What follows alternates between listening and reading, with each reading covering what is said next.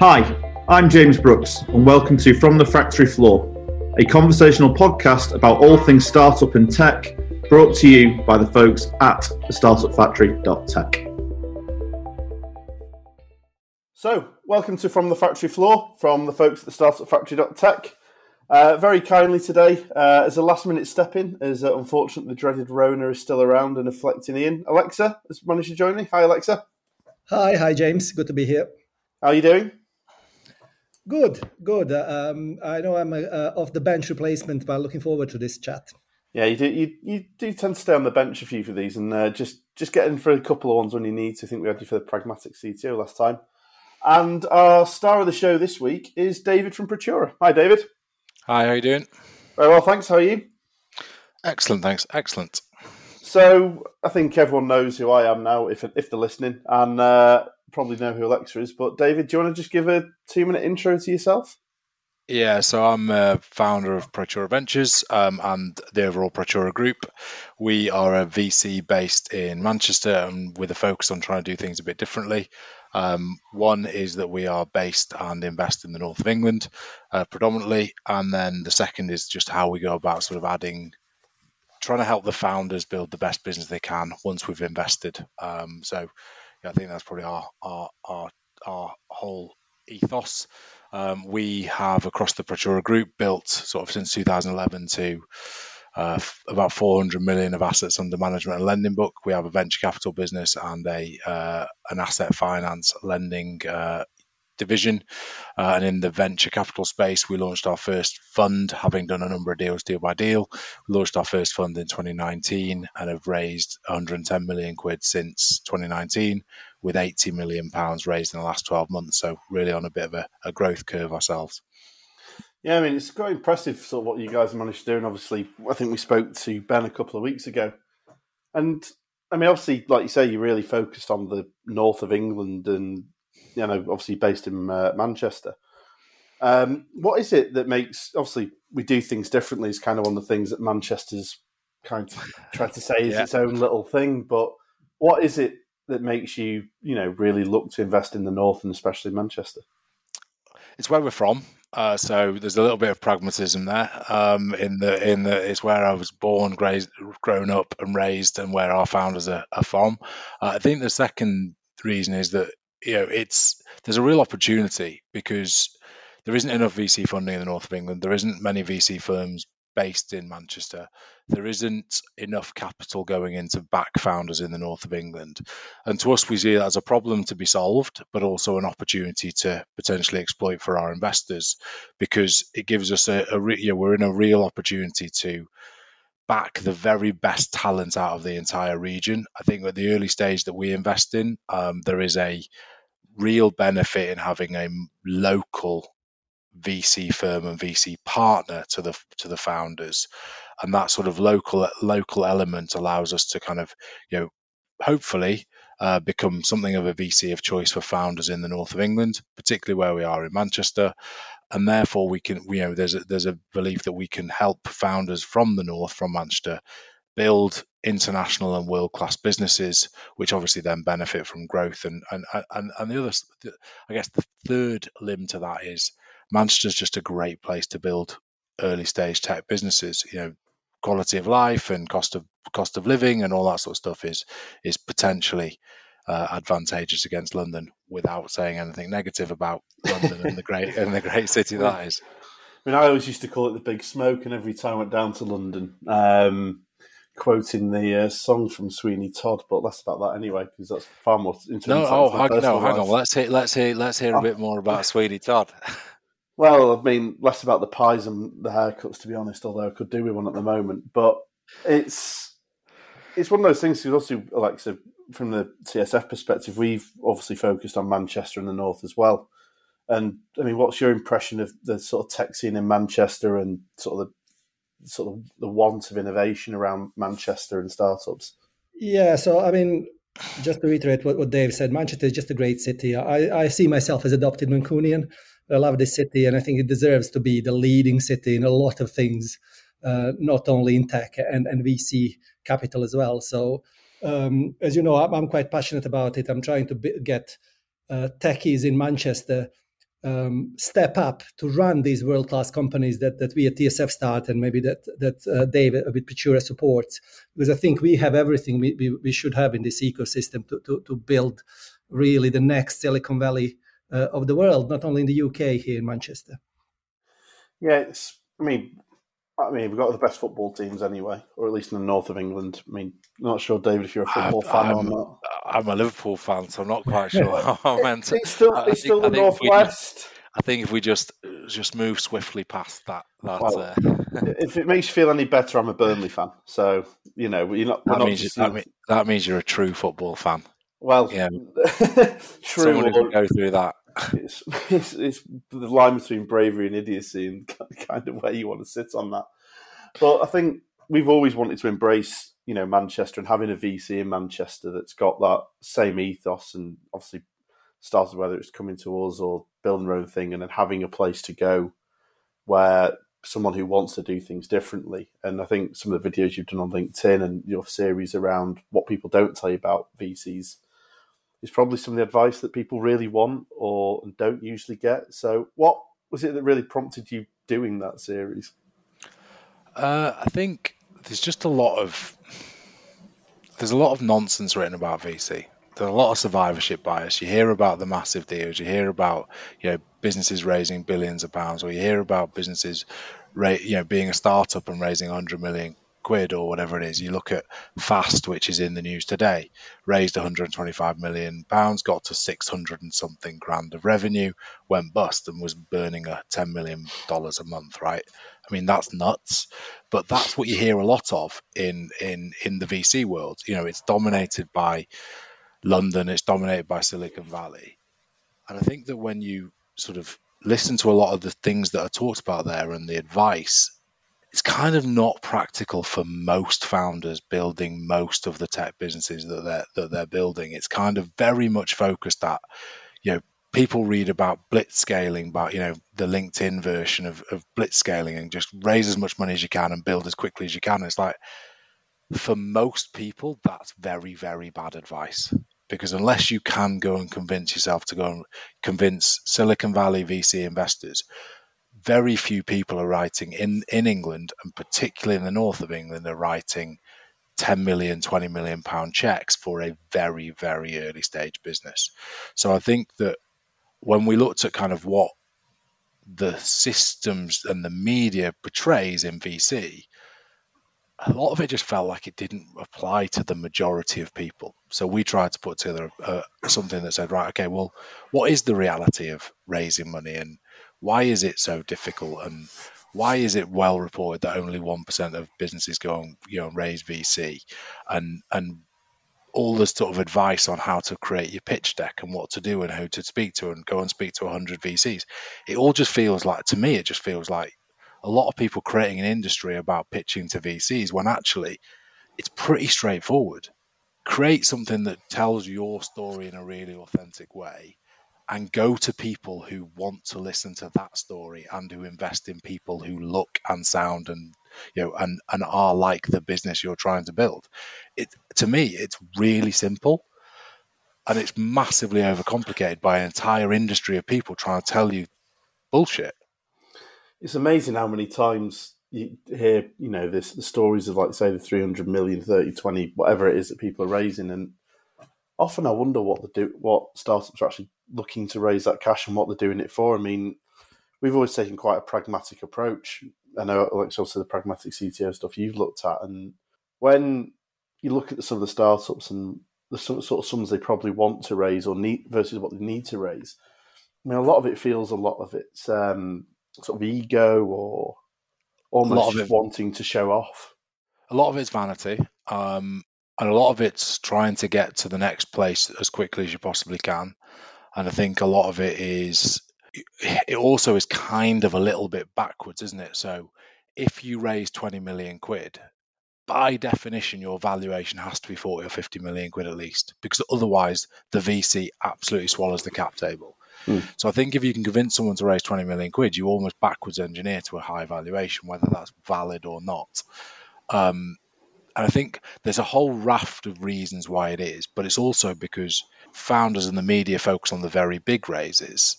It becomes as if that's the norm, as if people are writing 10 million checks, willy-nilly for people with an idea and a PowerPoint presentation and an Excel spreadsheet. For the vast majority of VC and the vast majority of founders, that's just not what happens. And personally, I think that there's a massive danger when you raise money that you raise too little. So many founders come to us and say, we need 500 grand. And you look at their plans and you're like, you definitely don't need 500 grand. You probably need 2 million quid. And I think there's an assumption that raising 500 grand is easier than raising 2 million quid because it's a smaller number. But on the flip side, there's a lot of people, there's a real danger if you raise too much money because you kind of don't know what to do with the money. And you kind of end up in a situation where probably the board are saying, well, we've got the money, let's spend it.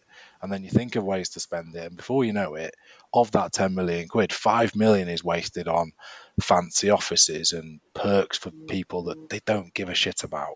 And people doing jobs that probably don't need to happen. And I think when you're an early stage founder, there is an absolute benefit of being a little bit lean. Learn the entire business. Do the things that you don't want to do as a CEO. Do the late nights when you're kind of like, oh shit, I wish we had someone who could do that for us. But actually, it's me, so I'm going to do it. And I think you learn a lot about the business that way. So at the danger of sounding a bit like, simplistic, there's a little bit of Goldilocks about a fundraise. Definitely don't raise too little. I don't think there is a danger of raising too much too early because expectations are massively increased. If you look at Fast, I know I've mentioned it already twice, but it's something I've been reading about in the last few days. I can only imagine the expectation of when you've raised $125 million in 3 years and your revenue is 600 grand a year. I can't imagine the pressure the founder must have felt to be like growing something, doing something, achieving something. Whereas if they'd raised a bit less, maybe the pressure would be a little bit less, and maybe they could have iterated and done stuff and maybe grown a bit. Well, it's hard to grow slower than 600 grand after 3 years. but you know what I mean. But it's like, Dave, I've just listened to a couple of your videos, and one of them you say importance of being ready for the pitch to the VC, just being ready really to tell that story. And that's something I also kind of followed up a bit recently on social media about almost accidental pitches, people going to VCs just to test the water, as it were. Is that something you see as well? And what would you say to people doing that? I think people take a bit of a throw it at the wall and see what sticks approach to raising money from VC, right? It literally is. You, whoever it is a VC. Here's my deck. I'll throw it at the wall and see what happens. I think you can be so much more strategic about your fundraising process, right? There will probably be 10 to 20 VCs who absolutely perfectly fit in what they back B2B SaaS, they back life sciences, they back AI, they back direct to consumer, whatever it is, whatever you're doing, and then also stage of life. So they do 1 million. We do a check between first check is 1 million to 3 million is our ideal position, right? Some people will do 250 grand to 500 grand. Some people will do 5 million to 10 million. Like if you think about those things, the sector, space, size, that narrows your VC universe down quite a lot. And then pick the 20 best fit for you and go and do those things properly rather than trying to manage 100 relationships and doing each one badly. Manage 20 relationships and do them well. And I do see that people come in like, you can almost tell where they're kind of just testing the water. And it's not a problem. But I think when you're trying to build a relationship early, I think you can definitely kind of just tell the VC, look, I'm figuring it out. I'm not quite ready. I'll come back to you in 6 months. But I just wanted to kind of get your sense of whether you're interested. VCs will definitely tell you if that sounds interesting. It sounds like what they do. That's something we definitely will do. But what comes across is when you kind of forget whether is it is it actually a pitch, or is it actually an early stage conversation? Is it a relationship building exercise? Like, what is it? There's just a bit more honesty required across the entire industry, across VCs, from VCs to founders, founders to VCs. Honesty is really important. And if you have an honest conversation, say, look, I'm just testing, I'm thinking what I'm doing.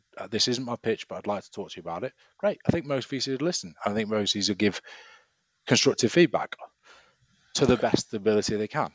But I think people kind of, I'll try this and maybe it'll work, and if they like it, then we'll, maybe we don't need to do the whole thing. It's just, I think just people need to treat VC fundraisers more systematically, more like you would on a B2B sales process, CRM, moving people through the gears, approach the people who look most like the that was a solid dog bark. Approach the people who look most likely to fund you, and then approach them in a systematic way. Yeah, I think there's a lot to be said for honesty and having people actually being at the right stage, because we've had, we get approached by a lot of startups who've got ideas, and I think some of the most refreshing conversations are the people who actually go, I'm not quite sure what I want to do yet. I just kind of want some advice, or I just want to be pointed in the right direction. And it's incredibly refreshing versus, people who come in, I've got this brilliant idea, looking at raising 100 million in 2 years' time. You're going to be generating 10 million revenue in year 3. And you kind of just go, no, you're not. Probably not. No, you're not. And, you kind of just go, the people who come in and kind of that level of honesty, and I think it's something that we look for in some of our founders, that very grounded approach. Honesty, authenticity, humility, really powerful indicators for me.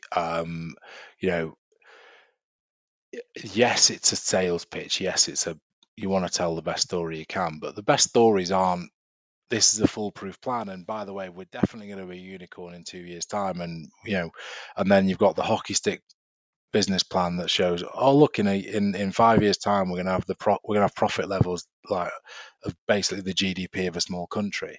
Like it's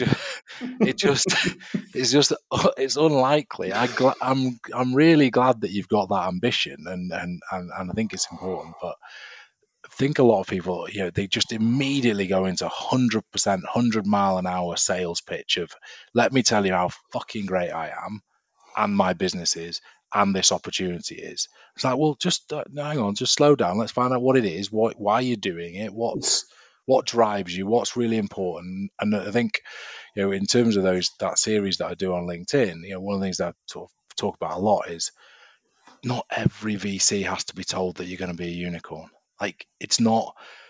Every time I ask a founder these days, I'm like, what are you actually trying to achieve? And they're like, we're going to be a unicorn in 5 years. Yeah, great. Okay, that's good. But why? Like, why are you doing this? What drives you to get up every day and try and build this thing you're trying to build? The numbers will kind of take care of themselves. If you build a great business with a great product and a great fan base of loyal customers, the numbers will take care of themselves. It's not a goal in and of itself to be a unicorn.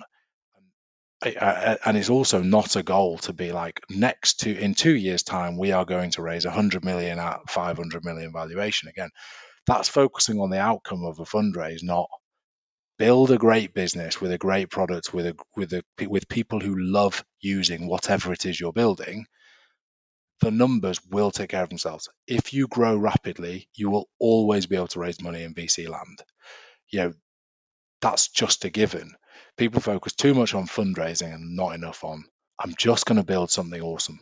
And I think most VCs get really excited about people who want to build something awesome. And that's really what we're here for. Solving genuine problems is kind of the thing that we look. I would look for when we have our first conversation with startups. Is, like you say, not talking about the money, not talking about what they want to raise, how much revenue. What's the problem? Who's got the problem, and how does this fix it?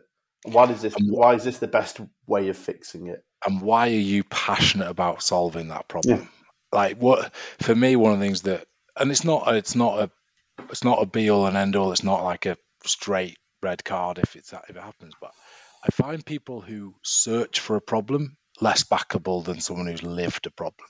Yeah. I think, there's lots of people who come at this from a kind of consultancy basis of, I've looked at this market and this is a problem. And then you speak to someone who's actually lived with the problem. So, one of our favourite ones in our portfolio, Patchwork Health, is about helping sort of flexible working within NHS. The founders lived it. They were doctors. They were involved in projects at Chelsea and Westminster Hospital on working with flexible working. They were involved in the real problem. They knew doctors with the real problem, and they knew the NHS Trust's problem because they worked in that environment. They were perfectly positioned to see the issue and how it might be fixed. I think someone coming into that from the outside world goes, I want to help the NHS workers work more flexibly, but they've never, yes, that's probably an ultimate goal and a problem that needs to be fixed. But if you've never really lived it, how do you know how to solve it? It really helps the authenticity. It's the basis of the authenticity at that stage. I think Reese, Social Plug, one of our startups, was, he was an actor, and he's seen the problems with influencer marketing, that people just wasting money because he got thrown so much stuff, and he's like, I wasn't adding to their product because that's not who my followers were, and that's why he's then built this. And he understands the problem, and imagine there's a couple of startups that we've worked with who you think that authenticity really shines through. Yeah, and it's just so invigorating as a VC. We get to do one of the best jobs in the world, right? We get to work and support founders build awesome things. And when you find those founders who are, passionate, talented, and authentic about what they're trying to do, it's the best part of our job, and it's the best part that we get to go on the journey with them, and we get to be part of it. We're not in any way the star of the show on that. The founders and the business is obviously the star of the show, but it's the best part of doing what we do. So what we're always looking for is those founders you just think, fuck me, I want to be part of this. I want to be part of this thing, whatever it is they're building. It doesn't really matter what it is. It just matters to, I really want to be part of that. That's going to be so exciting. It is quite universal, isn't it? I mean, for us as well. I mean, our founders are much earlier stages than someone who would talk to you as a VC. But it is about that authenticity, really. It is universal, kind of, knowing the problem themselves. And those are the people we typically pick to work with. So there's a lot of common sense in this, really. So it's more than just, a VC or not. No, it's not. This is nothing to do with VC. This is no VC insight. Like this is just people. This is about what people, and this is if you're out there trying to, if founders are listening and thinking about raising money, whether it's us or whether it's me or whether it's VC or whether it's earlier stage, whatever, selling the mission, the vision, the way you want to do it, and why it is important to you is as important as the metrics or the size of the problem that you can go on and solve. It's about like that. I want to come on a journey with you. I want to be part of the team. I want to help you. I want to see what you can achieve, in partnership with us. It's just a people thing. That's not VC specific, not advice, is it? Because I think it also applies to selling, right? So if you're selling your product to someone, I'm much more likely to buy from someone who really cares about what they do and about what they are believing in, especially, and that's applies to sales team, founders, doesn't matter. It's just people buy from people, and remember, VCs are in the game of backing people. We want to find people to back. People overcomplicate this whole thing. I think people overcomplicate startups at times. Like you say, it's all about having a genuine problem that you've experienced and selling it to people who are experiencing it, and having that genuine background, that real drive. And then, to be honest, like I say, raising money then becomes easy because you've got the passion for it and you can tell people want to do it. Yeah, the other overcomplication that people do is convince themselves that they know perfectly what it is they're going to do with the money, and whatever issue there is there in the business, or that there are zero risks to that business being the next unicorn, right? Massively overcomplicated. People think about it far too much. I'd rather hear people go, I don't really know what might happen in 2 years' time, but what we're building is a team of people who can figure it out, or we can, that's more real, isn't it? Like we've built a Pridechura, and I can't quite. It still amazes me we're sort of 130 odd people now. When we started, I didn't see it going to get to 130 people. I didn't think we'd get to 30 million of revenue across the group. I didn't see any of that. We started and we built and we learned and we changed, and it took us 8 years to, in the venture space to really work out what we're doing. And I think we've actually found ways of doing it at scale probably over the last couple of years. Like, we didn't know the answers. Anyone who pretends that they know exactly where this is going and all the solutions, it just doesn't feel real to me. I think founders want to, or feel the need to present something that is flawless and doesn't have risk and is a no-brainer for an investor. But nothing is that, right? And actually, by sort of going down that road, you end up feeling it's a bit less backable, because we all know that that's not the case. Not the case. But that's what people feel like they need to present. And again, just be real. Like, we're building this. We think this is going to happen. We think this might happen. I've heard so many people say, in year 4, we are going to do 30 million of revenue. I'm like, I guarantee one thing: the one number you will not hit in year 4 is the one that's in your plan. So don't say it's definitely going to happen. Don't act as if it has already happened. What you might be looking at is, we think we can get 100 customers, and we think the customers will pay us on average this. The maths then says that ends up at this revenue. But that's not the same as saying in year 4 we are going to hit 40 million revenue, because it's too much certainty in an uncertain thing. Startups are uncertain. It's something like, say, it's that almost having to. It's almost like a dating profile. You need to present yourself as the perfect human being, or you need to present yourself as the perfect business. When the fact that you show your flaws and go, like, say, we're not entirely sure exactly what all this is going to do, but this is how we're going to approach it. This is kind of, roughly speaking, the money's going towards this. Yeah, sure. Yeah, and it's definitely not saying just come to us and say, we want you to invest £3 million and we'll decide afterwards where we're going to spend it. Like, I think there's definitely I might have been guilty of oversimplifying, but I think being too certain on what the outcome is one of those things that, to me, is a bit of a warning flag and a red flag for founders, because life just doesn't work that way.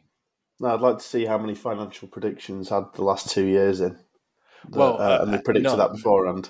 And I think, to be fair, one of the things that we sort of see ourselves, and slightly potentially differently from Pridechura, is we're founders ourselves, right? We've built a number of businesses. I guarantee you, we hit virtually none of our budgets in the first few years.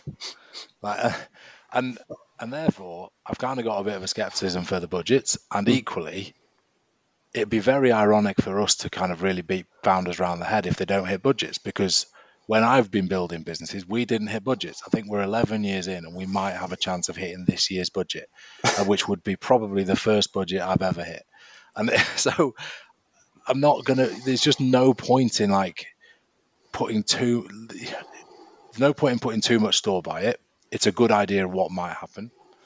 There's definitely some unit economics things that are really interesting in all of that. And there's definitely a kind of cost-based thing that's really interesting. From our perspective, it's a guide to what might happen. And definitely, certainly from my perspective, I've got real empathy for when you miss the budget, right? You're all trying to do it, but life gets in the way. We all think we can achieve things a bit quicker than we might do. And then on the flip side, sometimes you achieve things way quicker than you might have put in the budget. And there's good and bad variances to budget. So I think it's just one of those things that I've seen it myself. You can't, as a VC, get too excited about whether you do or don't hit budget, as long as the people are moving in the right general direction. But the thing is that you're practicing what you preach. You say be humble and authentic. And that's what, you can do that for your startup, because you understand, you've been there, you've been a founder. You understand the journey and the issues. It's empathy, right? It's empathy. We've raised money. We've founded businesses. We've made some investments and done some things that don't look great in hindsight. We've made mistakes in the way we've built our business. We've hired the wrong people. We've been seduced by a CV and had to eventually, part ways with that person. And usually that's an expensive parting of ways, right? But those are the things that happen when you're building a business. Nothing is perfect. And I think for VCs to not have that empathy would be a real worry sign for me if I was a founder raising money. Well, I'm just very conscious of the time, David, because I think we could probably talk all day, to be honest. I think it's been a really interesting chat, but we like to end on a takeaway that, if some, not Chinese and Indian, but just to see if what I always aim for the cheap laughs. It gets me something. They're the best kind. But it's what advice. So say as a founder sat listening to this, what's the key advice if they're going to come and approach Procura or just approach their fundraising in general? And there's one thing you wanted them to take from this. What would that be? Okay, can I extend it to two? You've been a good guest, so you can have two. Wow, a good guest, excellent. That. Well, it depends what the two are, right? I'll take that. The first thing is tell your story. Don't tell somebody else's story. Don't tell the story that somebody else thinks used to raise their money. Tell your story about what you're doing. It comes back to all the things we talked about, authentic. And the second thing is, if you want to raise money, the best way of raising money is to go to people who invest in things that look like what you are. So go to the 20 VCs, definitively invest in what you are currently building. So look on their portfolio on their website. If you see lots of businesses that look a little bit like you, go to them. If you see lots of funding raises and they're like, if you're raising £1 million, don't go to Sequoia. They're never going to do £1 million.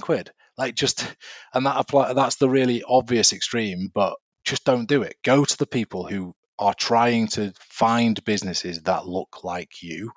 Your chances of success are massively increased because you are wasting time trying to convince people to change their investment thesis or criteria, because they never will, because they have their own investors who they've promised to invest in businesses that look like a certain type. And therefore, you're never going to change it. No one is ever going to change their investment criteria or thesis for one individual startup. So tell your story authentically. Go to people who are looking for people that look like you. I couldn't give better advice. Like I say, the advice for people who come to us, I'd always say, be genuine, know what your problem is. Don't, have an idea of what numbers you're kind of aiming for, like we said earlier, but focus on the problem and solving it. And I think it was Ian always says the money will then come. It's like the applause for solving the problem. The money will always take care of itself. If you are growing and doing something genuine and helping do something great, building a great product, money should come. VC is not this mystical art, right? We are a business in that our business is investing in other businesses. If we don't do any investments, we're kind of fucked up, right? So we're actively disposed to most. This is one thing that I do see a lot with founders. It's almost like VCs are the gatekeepers of money, and you've got to try and like it's a battle to get through. But remember, VCs are in the business of investing. We want to invest. We want to see things that look great to us. We want to invest. That's how we go about doing our business. It shouldn't be a battle. It should be, you're a great business, building a great product, doing a great thing with great vision of what you're trying to do. And we're a business that is trying to invest in people that look exactly like you, or businesses that look exactly like you. And therefore, it should be a simpler process than I think most people make it out to be. And in particular, the media makes it out to be. Alexa, how about you? For any startups that are approaching people like Procura or coming to talk to us, what would your key piece of advice be? I see it being an entrepreneur as a series of starts, always a new start. Start with your idea, start with first MVP build, first funding, first Series A, and so on. So I think approaching every stage as it is a start, with that, what we said many times on this podcast, humility, honesty, and hard work, really, that will pay off in the end. So nothing comes off from nothing, and you have to show that as an entrepreneur as well. That's a great analogy, and one that I will be stealing and using liberally as if it was my own idea in the future. You're welcome. You'll catch it on David's next video. And I then promise you always have a smile going. That'll be a LinkedIn post. That'll be a video. Everything to start. I love it.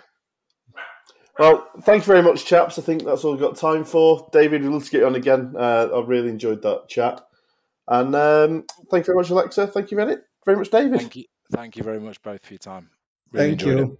I think that just about wraps things up here. If you have any thoughts or questions on anything we said today, get in touch, whether that be through our Twitter @RealTSF or email at hello@startupfactory.tech, or feel free to drop in for a coffee and a chat. As ever, thanks for listening.